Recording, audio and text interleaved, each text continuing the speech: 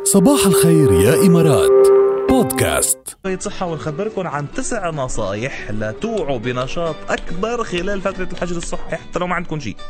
وإذا عندكم شغل من البيت هذا شيء بينفع لتوعوا نشيطين أكتر. أول شيء إطفاء الأضواء الزرقاء، يعني شاشات التليفون، الهاتف الذكي، الآيباد، الكمبيوتر إلى آخره، كل هذه الشاشات أوكي لازم تطفون قبل بساعة من النوم لجودة نوم أفضل. كمان عندكم حجب أي أضواء من الخارج، شربوا تعتموا قد ما فيكم للآخر، بس بدكم تناموا عتموا الغرفة على الآخر، وحتى الصبح لما توعوا ويكون عتم أوكي، فما حجبوا الضوء كمان لجودة نوم أفضل. كمان تجنبوا استخدام المنبهات، هيدي نصيحة فظيعة. ما بعرف كيف بدكم توعوا يعني، بس حاولوا انه يعني توعوا بشكل طبيعي. تركلجوا ساعتكم البيولوجية انه يوعيكم جسمكم بالوقت المناسب.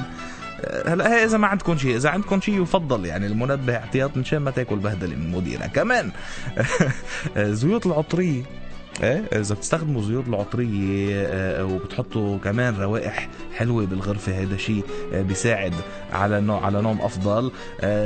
كمان الحمام المسائي ممتاز جدا، يعني جربوا تحمموا قبل ما تناموا، كتير مفيد لجودة النوم، كتير بينيمكم بشكل احسن، تسترخوا وبتناموا. كمان شاي البابونج، بينصحوا بالبابونج لنوم كتير منيح ولوعي أنشط.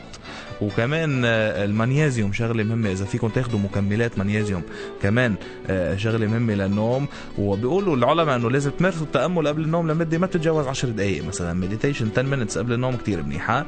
والتنفس العميق، اعملوا تمارين تنفس قبل النوم، شهيق زفير، زفيق شهير على مدى 10 دقائق، تسترخوا بتهدوا وبتناموا احسن. يعني عم نجرب قد ما فينا هيك نعطيكم نصايح ونتشارك نحن وانتم، يعني نحن كمان عم نجربهم لنشوف شو الأضبط اللي حيمرق هالحجر على خير. يعني هيدا اللي فينا نقوله. يلا رجع